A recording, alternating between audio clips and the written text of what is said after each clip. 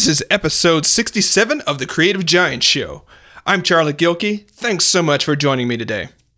Finishing creative work is challenging because sometimes you can't just push through, as doing so will lead to creative burnout. And yet, you can't give up when it gets hard or you'll never really do the work that matters. Jennifer Loudon joins me in this episode to share how her veering away from creative burnout led to a new body of work and what she's learned along the way about avoiding creative burnout. Ready? Let's do this. Welcome to the Creative Giant Show, where we go behind the scenes about what it means to live a life full of creative and professional success.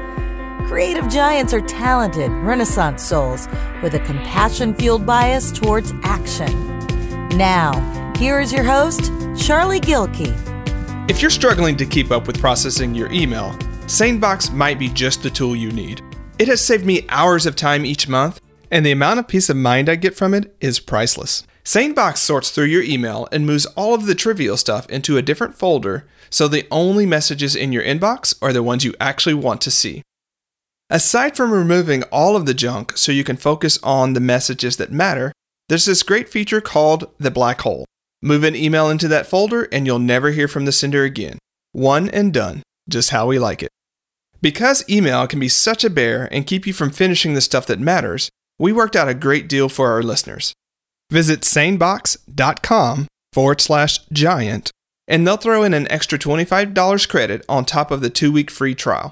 You don't have to enter the credit card information unless you decide to buy, so there's really nothing to lose.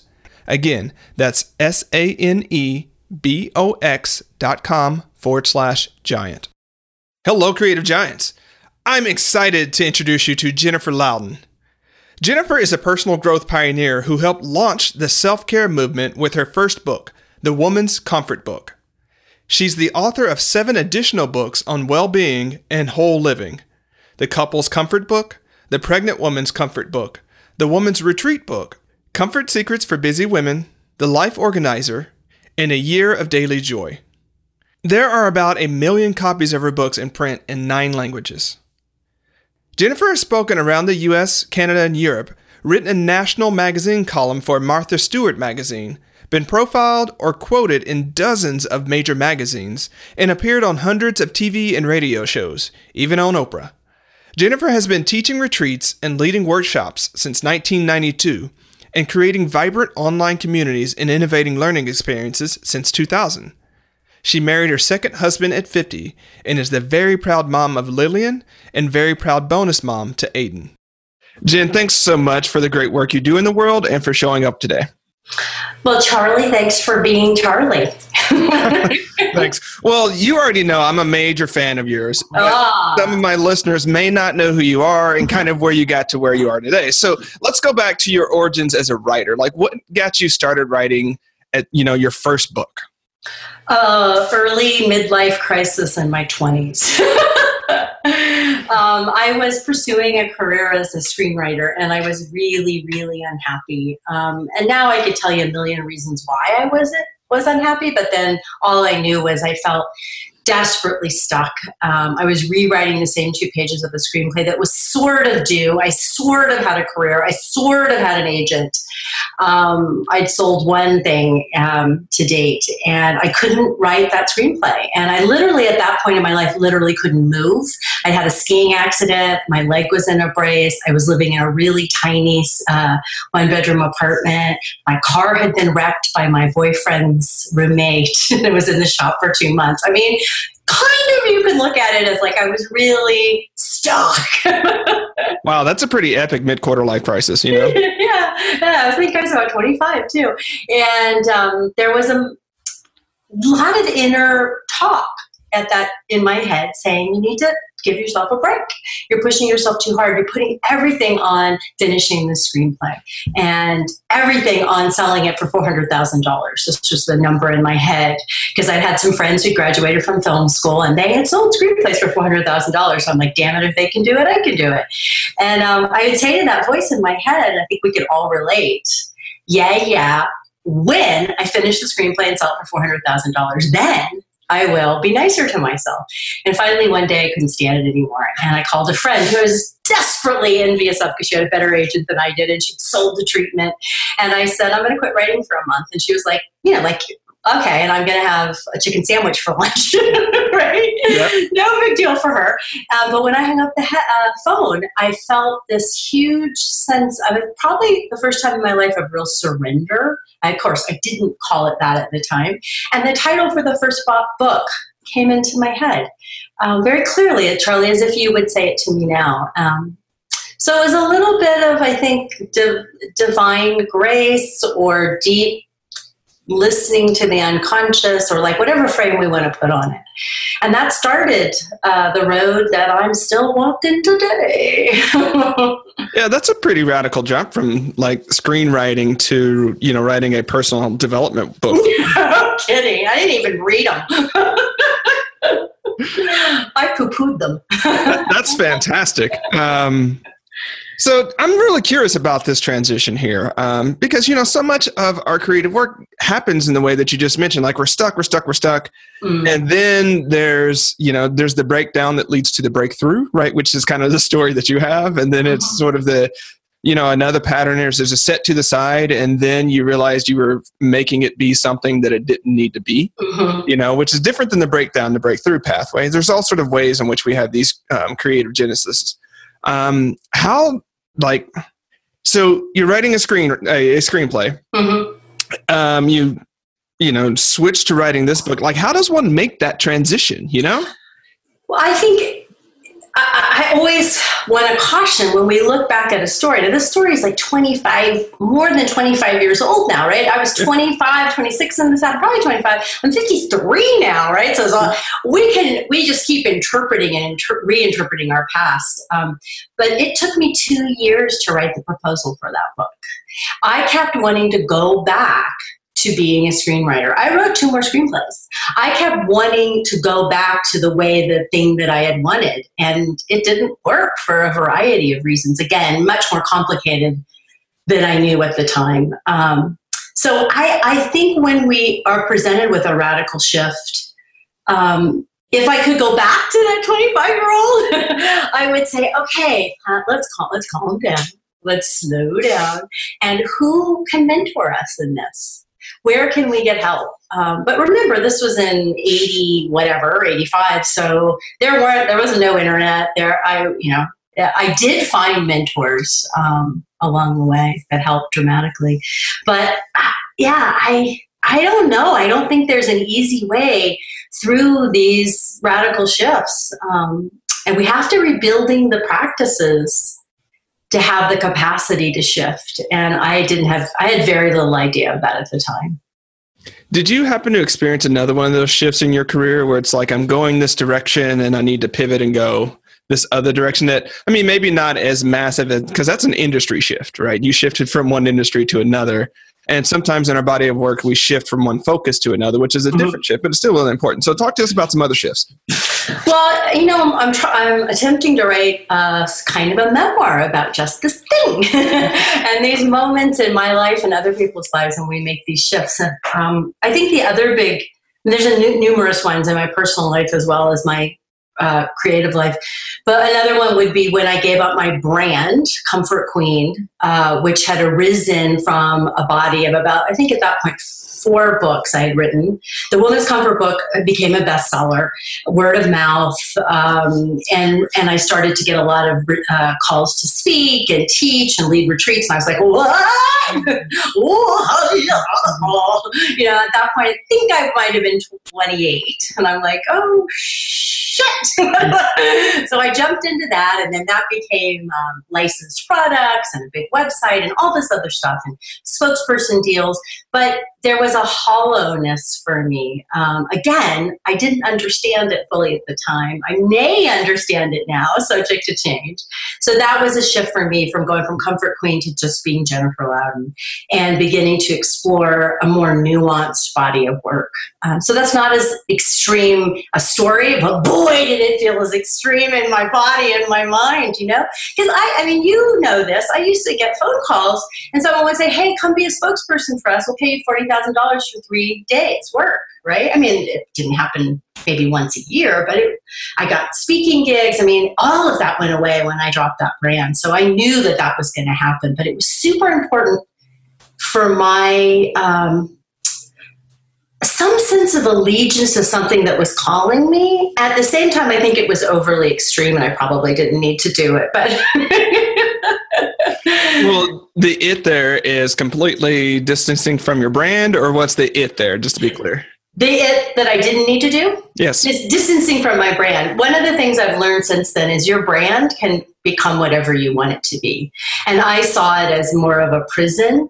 I also didn't like having a brand name that sounded like a mattress. Yeah. That would be a problem, you know? And like, you know, people always expected me about 10 years older than I was and to wear like crushed flowing velvet. And, you know, I'm fairly irreverent, as you all can tell, and I curse, which I'll try not to do. And I'm spunky and I'm funny. And that was getting edited out too much. So there was some truth in it, but I think I could have just said, hey, this is where we're going. And people would have gone with me. And many of them did. Yeah, I remember us having a few conversations years ago, and I was like, I want more bouncy gin because I knew, right? I remember that. I want more bouncy gin because I got to see the off-screen gin, right. The more polished, you know, and we get to see more bouncy gin now, which is fantastic.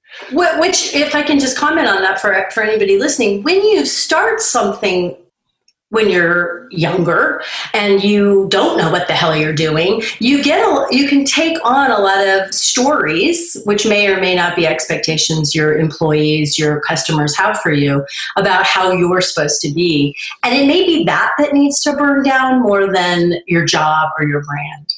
Absolutely. You know, this reminds me of, I believe, the conversation that I had with Carla Bernberg earlier, because she had the Misfit brand, right? And she became Carla Bernberg, right? And so it's a similar sort of career morph, you know, in that way, but is largely, you know, in retrospect, I think what it is when we shift brands like that into our own sort of Charlotte Gilkey versus Productive Flourishing. It's like, I can be me. And it's like, well, no one ever said you couldn't be you. Yeah. Right? But sometimes you have to take that outside. I watch this so much with people I work with, right? We like just twist ourselves around the axle over and over again. And then we figure it out, quote marks in the air. And everyone around us is like, oh, no kidding. That's all you've been doing all along. Like, it took you 6 months to figure that out. I knew. Yeah, 6 years. 10 years. It's like 3 pages onto your blog, I knew what you're about, Charlie. And I'm like, I've been doing this for 10 years. I don't know what it's about, right? Yeah. It truly is. It is a service that we need to do. It's one of the things that my Brain Trust, the mastermind group I've been part of for so many years, that's one of the things that we really help each other with, is over and over again saying, oh, no, really, you're already doing that. You don't need to burn everything down and start over again. You just need to say these 3 sentences, or you need to just be a little bit more precise. Yeah. Or just stop fighting yourself sometimes. Yeah, very good. Very, very true. Yeah. Alrighty. So we're talking about the shift from the Comfort Queen, which now that you've mentioned that it was a mattress, it does sound like a mattress. I can't unhear it now. What new elements did that allow you, or did you allow yourself to start introducing into your body of work that you felt constrained by under the Comfort Queen? Oh, God, that's a really good question, Charlie. I think the broadest answer would be that I stopped talking much about self-care. The Woman's Comfort Book was the first book outside of the recovery movement, mostly for sexual abuse, to talk about self-care, and the timing of it was just, you know, it was the zeitgeist. But now, like, self-care is deeply part of the culture. Lots and lots of people write and talk about it. And I was both bored with it, and I don't like how it gets talked about. It gets fetishized and turned into a way for primarily women to collapse. A kind of not an excuse, but it can become a kind of convoluted conversation that keeps people from building the courage and strength and practices to really show up in life. And so I wanted to align myself more with that conversation. That's interesting because in the past I've had some females come to me because we both do a lot of work on creativity, right? And they're like, well, your approach to creativity doesn't seem very like embracing for women. Like it's not very comforting, like it, and it has people stretch into their growth zones and things like that. And that just doesn't really resonate for me. And it was always interesting. I was like, oh, I didn't know this was a gendered conversation about creativity, right? I think it is sometimes. You do have a very masculine, you and our mutual friend Jeffrey Davis, and I learned from both of you. But sometimes it's too much for me. And the reason why is because I have a very driven, competitive side, and I have to manage that. And I think that's where the self-care is so important. It's not balance for God's sakes, but it's an ongoing conversation and awareness. And if I'm not careful, boy, my masculine side will take over and I'm like, off to the races. I'll give you an example. I've learned to run.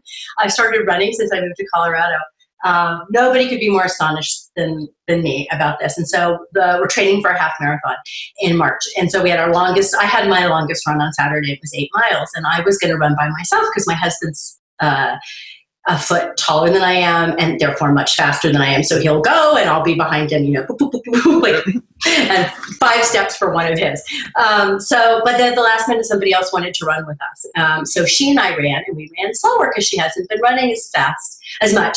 And it was really doable. And instead of being overwhelmed and scared and getting to the end of the 8 miles totally exhausted, it was no big deal. So that to me was a lesson in that dance of awareness that I'm always trying to learn. Does that make any sense? It does make sense. I wanted to actually talk a little bit more about the competitiveness, right? You do that too, right? Right. You want to come over for dinner with Bob? He'll really love to talk about that. I will cash that check, Jen. Like, I will totally come over and talk to him about that. How does your competitive nature trip you up, and how do you leverage that competitive nature? Because, it's both. So the way it trips me up is I have a limited amount of energy in the day, and it is definitely a little bit less in my 50s, and I will push myself a little too far, and then I get jangled, and it's hard for me to calm down for the evening and restore myself, and that then it's almost like it's a chain that starts to bite into me, and then it's sort of it makes me then not be able to keep up that sustained effort. Sustained effort is still so hard for me. Like, I'll have 4 days of really good work, and then I'll be like, fuck it. Yep. And that's not good. Like, that's not good for me. I think for some people work really well in that do a lot, collapse, go party, go lay on the beach. I don't. I'm I'm a turtle. So it gets in my way that way, and then it could trigger my comparisons to other people. That's not good for me. No, not at all. So what are the ways in which it helps you?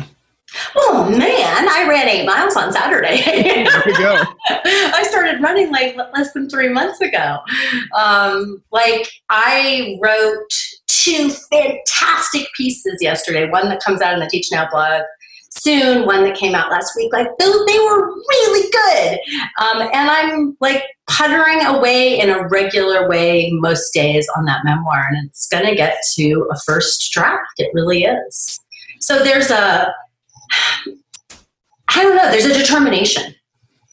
It's not very sexy, but yeah, it's almost like that word discipline that's also not sexy. Yeah.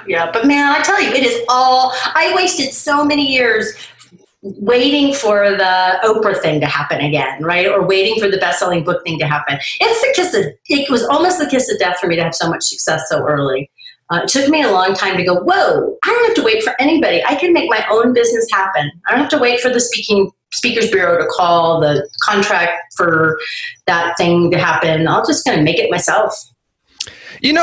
I'm glad you mentioned that, because you remind me of it's you and Susan Piver who had the Oprah effect, She and I had the exact same experience. Yeah. And so I think the advantage is, for instance, people that are just getting started, there's no Oprah to pick you anymore. Right? True. Yeah. It's very good news. Very good news. It's very, very good news. But we're also like, and it's like, you hear so much about pick yourself and it's like, well, you have to, right? Because not only is it a confidence thing, it's like there's no one out there, right, that's going to pick you and make you a successful person. And you don't go through some of the growth challenges, which, I understand you and I have talked about this before. It can seem sort of like one of those like lives of celebrities, like, oh, woe is me. I was on the Oprah show, but seriously, that can tank your creativity, and put you in a box because you're like, how am I going to get that? Like, you have such a high that anything you do after that is compared to that. And, you know it better than I do.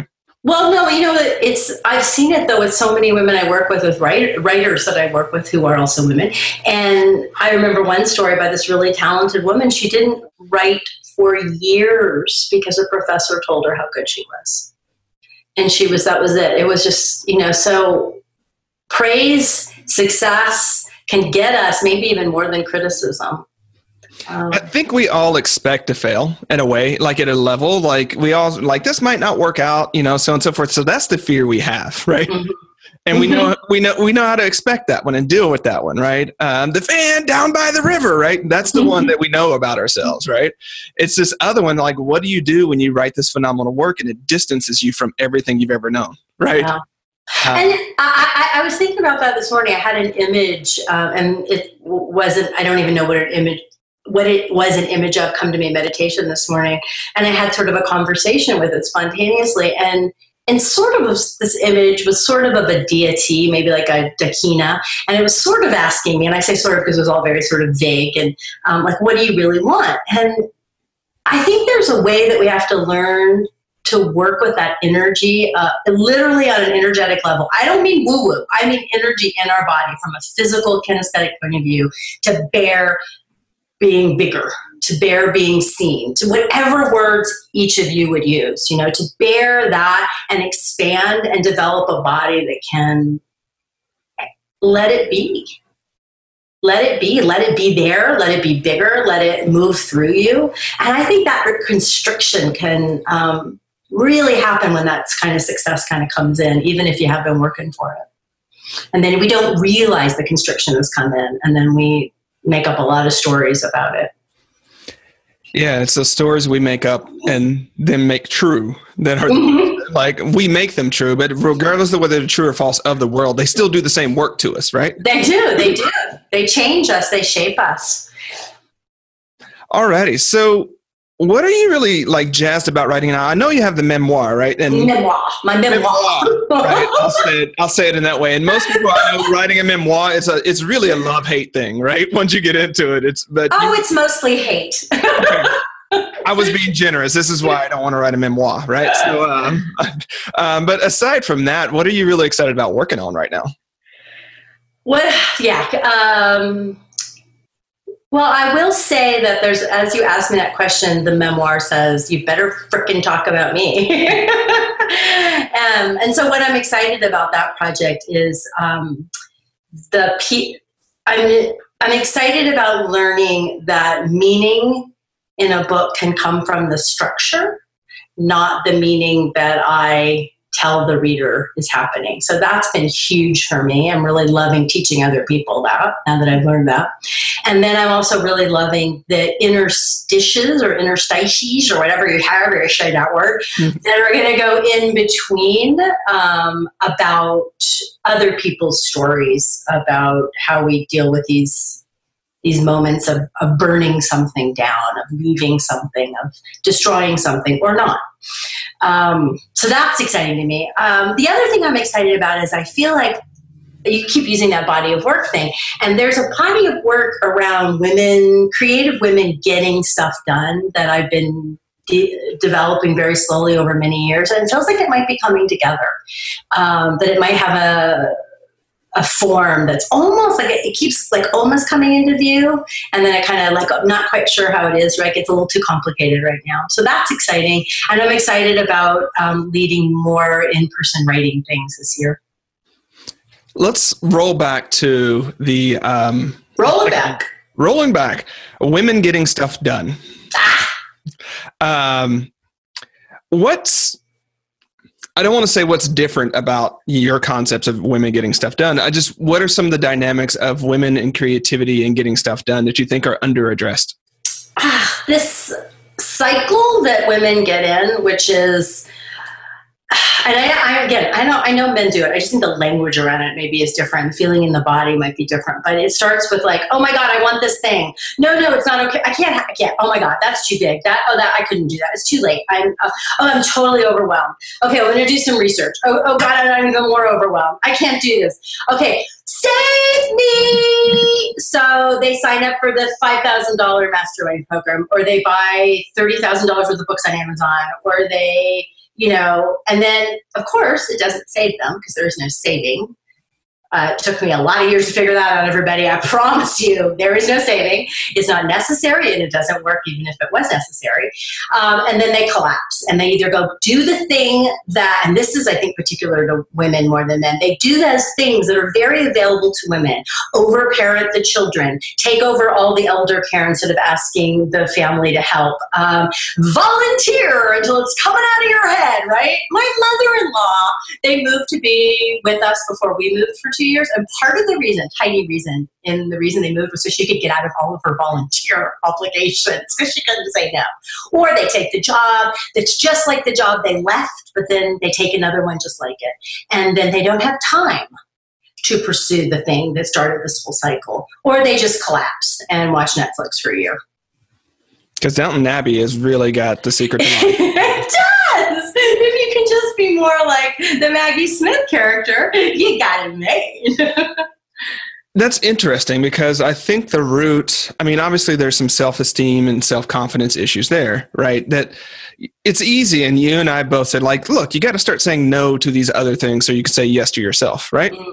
Easy in theory or simple in theory, right? In practice, not so much, right? Super slippery, super, so much fun to say yes to all those things that are distractions. They make me feel good about myself. They make other people compliment me. And then I don't have to look in the mirror and go, what am I really wanting in this life? I don't have to confront that question every morning. Yeah. I was going to ask you a broad sort of sociological, philosophical question, but it's like, I've seen the same sort of thing where men tend to have an easier job of being like, I'm going to do my thing, right? Mm-hmm. And that's what I'm here to do the thing, right? So we're very mission goal oriented in that sense. And there's a developing of that. I don't want to use the word creative backbone, right? That sounds too harsh, but there's that sense of like, here's what I'm here to do, and I can negotiate the rest of my life around that. And like, I need my room of my own, right, to do these sorts of things, right? How, as you've been working with women, how have you helped them like really honor that space and start saying yes to themselves?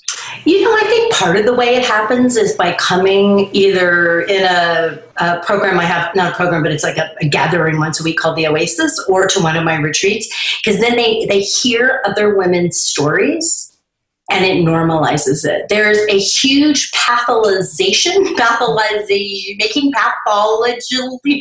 making a pathology out of, are very, in some ways, hardwired women to connect and to care. And we're needing to learn a blend of skills and to honor that blend. And it's still really, really new. So taking the pathology out and seeing the mirror of other people in here, I think is actually one of the most powerful things. I also think I model it. I actually don't have that. I have had too much masculine. So I wouldn't say too much, but okay, yeah, I would say there's times in my life I've had too much masculine. I kind of look back and go, oh, where was my friends? Oh, I wasn't having friend time. I was having work time. So I think I try to model that. I think having models is important. And then I think really learning in a deep way to trust what you really want to create and feel the love for it. Like you feel the love for your dogs that have to go for a walk, or your baby that, needs, not your baby, like baby, but, I have a 21-year-old baby, that kind of baby who needs texts returned. I think cultivating that devotion at a physical level can be really powerful. You mentioned this arc that women go on, like, it starts out really big, so on and so forth, and then it gets smaller, and then you research and then all sorts of things. And then you kind of wove in life purpose, like, what am I here to do? Which is a really big and scary concept for a lot of people. Like, what am I here to do? I don't know, right? Read more, go to the next workshop, maybe Tony Robbins knows. I'll go talk. Yeah, Tony knows. Tony definitely knows. So, there's that. And then there's, I think you called it the thread as going back to William Stafford's idea. Yes. Right? Yeah. So let's talk about the difference between, the thread and this big, scary life purpose thing. So to me, life purpose makes me want to throw up in my mouth a little bit. It's just so set in stone. It's so, it's just that to me, it's like you're approaching it completely from the wrong end of the telescope. And the thread poem that, which if y'all want to, actually I can probably call it up right here and find it and read it to you. Yeah, it'll be in the show notes too. So there we go. Okay, perfect. It's The Way It Is by William Stafford. The thread and the way he categorizes in that poem, it's something that never leaves you. And it's something, there's a mystery. There's a mystery to it. There's a way that you're groping for it, but it's never, like life purpose sounds like, and here, like Moses, is the stone tablet with your life purpose neatly carved in a lovely calligraphy on the stone tablet. And I'm like, don't relate to that as my experience or the people I've worked with for all these years. It's more of this ever evolving, ever groping towards, and there's a feeling when I'm holding the thread, and there's a way that I can't let go of it, but I can turn away from it, I can deny it, but you know what, it's still in my hand. So to me, it's really very simple. Am I groping for it? There's got to be a nicer word than that. Am I? Well, see, you can get away with saying groping for it without going into it. I'm not even going to try. No, you need to find a different word. I'll be reaching softly or something. With great care. Am I in conversation with it? Am I taking action? Am I reviewing where those actions got me? That's all I know. That's all I know. And I know the other thing that I do know about this is that I see people waste huge chunks of their lives on this life purpose question. It makes me really sad. Yeah, it makes me really, really sad. It reminds me, I'm going to paraphrase here. It's another one of Joseph Campbell's quotes. It's oh yeah, I love that. I'll paraphrase it, but it's basically, if you know where the road's going, you're on the wrong road, right? Yeah. Because the real roads that we should belong on, like we co-create them, we make them by walking. That's a Coelho quote there. But I'll share a story here, Jen, because I was at the Think Better, Live Better conference with Mark and Angel weekend before last. And I was talking to a participant after one of the workshops that I did. And she's like, I'm really here to really do what I was meant to do. Right. And she set it up and it just wrong. It's like, just a suggestion here, because she didn't ask for coaching. And about that. Yep. Right. I said, maybe rather than this whole meant for thing, just how about asking what you can do now that seems like, where are you going? What story are you writing right now? Because there may not be a meant to out there, right? And I think, like you, that we spend way too much time trying to figure out what we're going to be when we're growing up rather than just growing up, Amen, brother. Amen. And that meant to thing, that's so dangerous. Oh my God. Talk about giving away your agency and your ability to choose. I have had some super woo-woo experiences in my life. I have a friend here who's written this great memoir. It's called Broken, Open, and Love Story, about her time with this Arapaho horse whisperer shaman. And man, she'll tell you a story to make your hair stand on end. Just one example. That was from last night, right? Mm-hmm. It's not that I don't think there's a lot going on I can't see, but it isn't my business. My business is what feels true, what feels right. How can I serve myself and others today? And that meant to, that screwed me up. Because I don't know. I'm not being very articulate, but stay away from it. Meant to is one of those words like should. Like whenever it comes up in your language, just like really think about what it means, right? And what story you're placing on yourself. And meant to has a power outside of you, like should does. Like who's saying meant to? Is that God? Is that karma? Like, and what do I know of that source? If you do, hallelujah, man. You know, as I think about this, because I've been thinking a lot about the concept of wind horse from the Shambhala tradition, right? And do you know much about wind horse? No, tell me. All right. So wind horse is, it's when you have basically, it's like the spirit of the goodwill divine behind you and all of your actions. And so when you're experiencing wind horse, you just have this power rolling through you, and actions seem really effortless, so on and so forth, although you're doing really great things, right? Mm-hmm. And so one of the notions is that, and that's from the Shambhala tradition, you might call it like being with the Tao from the Taoist tradition, right? Mm-hmm. There's this idea of being in alignment with like universe or divine spirit or something like that, which has power, right? Mm-hmm. It does have power. And I've experienced flow periods where I'm like, I'm not the one doing this. Like it's kind of showing up and, you know, I just happen to be the vehicle at this point in time. Right. Sounds very woo, I know, but there we go. And so I think there's this time to recognize when you're in that source and not over questioning it and not over like making a big story out of it and be like, you know what, it was a current running through me. I was plugged into the wall. I'm not plugged into it now. I'll be plugged into it some other time, right? But it's not like that's my one plug-in. That's the only thing that I can do is recreate that type of experience, you know? I like that. That's very much my experience as well. And I think if we wait around to be plugged in again, man, our lives can pass by. And there's also a concept, just speaking to my friend Lisa Jones last night, and talking about Stan, the shaman, horse whisperer man. He's long gone now, passed on, but he would tell her things like you have to move towards the creator. So I think the same thing about our creative work. We have to move towards it, you know. And it's a lot of days. I'll tell you, it is painful for me. It's not easy, and I used to question that. Is it not meant to be? Am I not meant to be a writer? It's like, oh, well, this seems to be what I keep showing up to do. If something else comes along and says, hey, let's go sell cheese. And there is a really good cheese emporium just a mile from my house now. I'll go sell cheese.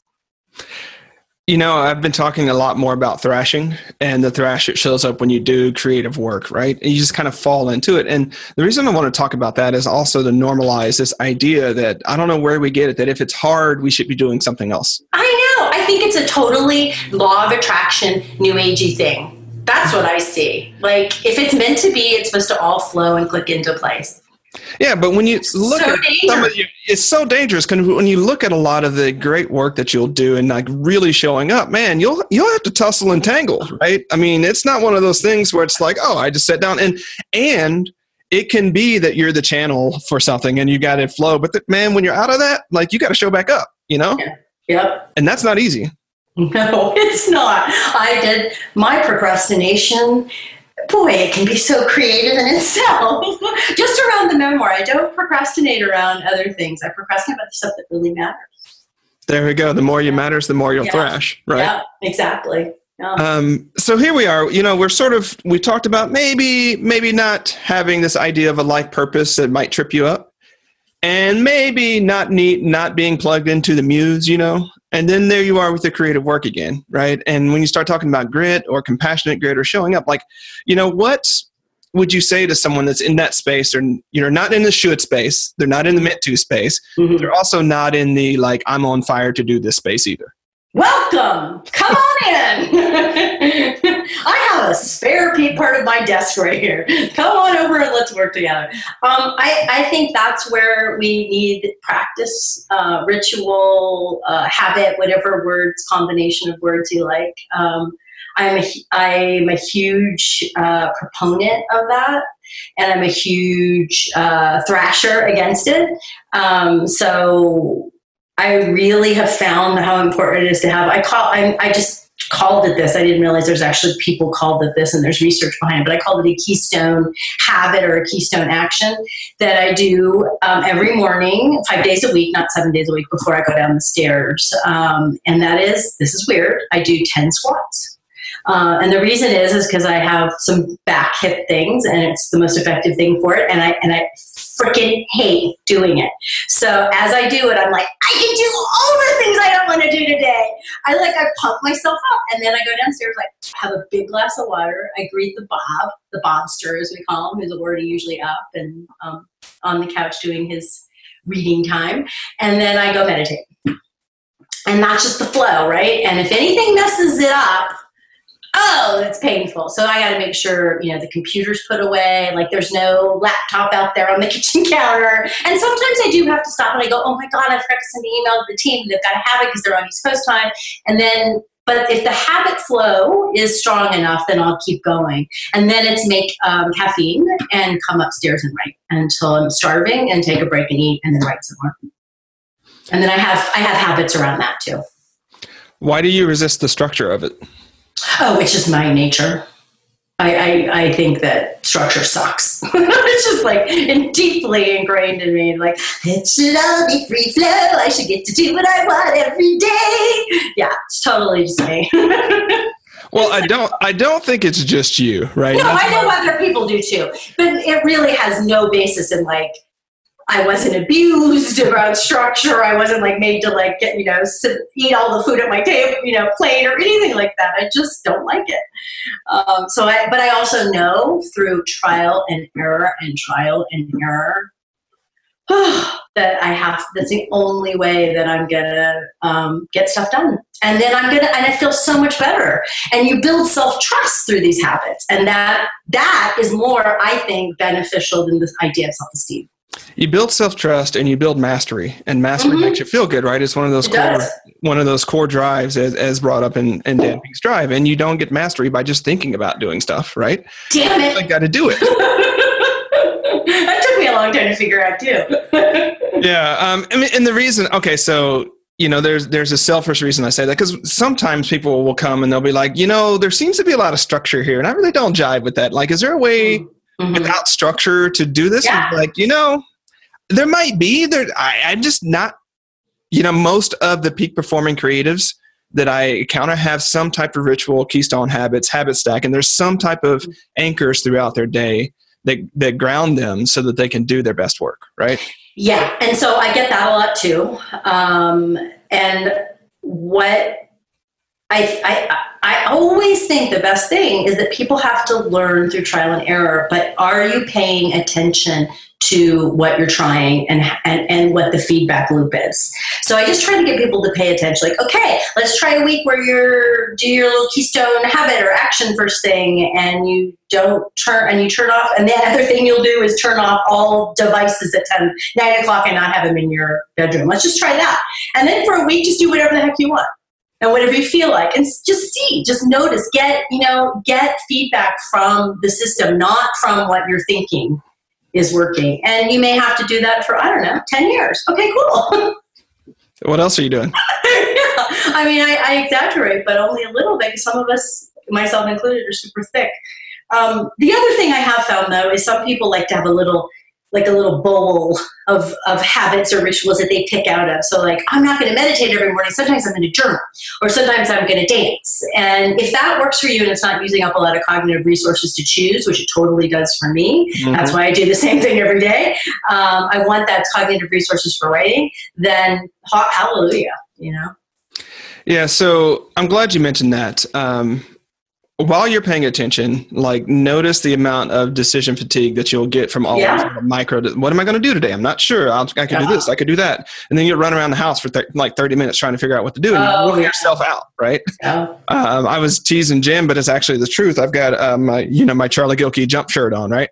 And I'm like, I don't have to decide what to wear in the morning, right? That's one less decision that I have to make, right? And it adds up. All of these little micro decisions add up. And so if you're going to wake up in the morning, you're going to say hi to the Bobster, you're going to do your 10 squats, you're going to meditate, then you're going to go up. There's a whole lot you don't have to figure out anymore. It's so important. It's so important. It's so important. I mean, I can't stress to you all how important it is. And you probably have read all the books and you've heard it, but are you really applying it? And I wear the same 3 things. I have the 3 pairs of yoga pants, yoga-esque pants. And today I decided to put something different on. And that took a lot of energy. And I just wanted to. I was sort of like, I want to kind of feel prettier today. I think I'll put some makeup on. But I was like, what am I doing, I mean, this is taking time and energy and cognitive resources. So I rarely do that. Although I really do like my new tights that I have on. I was joking with Angela, she cuts my hair. So I cut my hair and then she finishes the rest of it. I save like a good $300 a year, like on hair products and haircuts and things like that. Not to mention time, because I don't have to mess with it in the morning. So there we go. I'm shaving my head. I'm going to get a haircut today. I'm shaving my head. This might be the reverse of the groping thing. It might have a different, impact. Like your mileage may vary with that one, Jen. I'm just saying. Especially since I have a big dent in the back of my head. I'm not going to ask about that. Don't ask. Alrighty. So if people remember nothing else about you and your body of work from this episode, what would you want that to be? I love the term compassionate grit. It came to me in yoga once. I was thinking, the thought was compassion, grit without compassion is just grind. And I've known that grind place, and I've known the overly compassionate place. Oh, honey, it's just too hard. That's okay. You don't have to do any more today. So that in-between place, that's where I'd like to leave you with. Like, how do you speak to yourself with so much kindness? Acknowledge the fact that other creatives are struggling just like you all around the world in a billion different languages and places, and stay with it. And how do you create containers for yourself so you really see, you said you do this today and you did it. Hallelujah. That's fantastic, Jen. Thanks so much for joining me today. It's a pleasure. It's great to see your handsome shaved head face. Shaved head face. I'll take it. Bye, everybody. Yeah. All righty, Creative Giants. So you heard it from Jen. What can you do today to cultivate a little more compassionate grit, right? Not push yourself too hard, but not give up on the greatness that you have within you. And be careful about those meant to be's and shoulds as well. Mm-hmm. Until next time, stand tall. Thanks for listening to the Creative Giant Show. To find more tools and inspiration for creative giants, head on over to productiveflourishing.com. Stand tall, Creative Giant.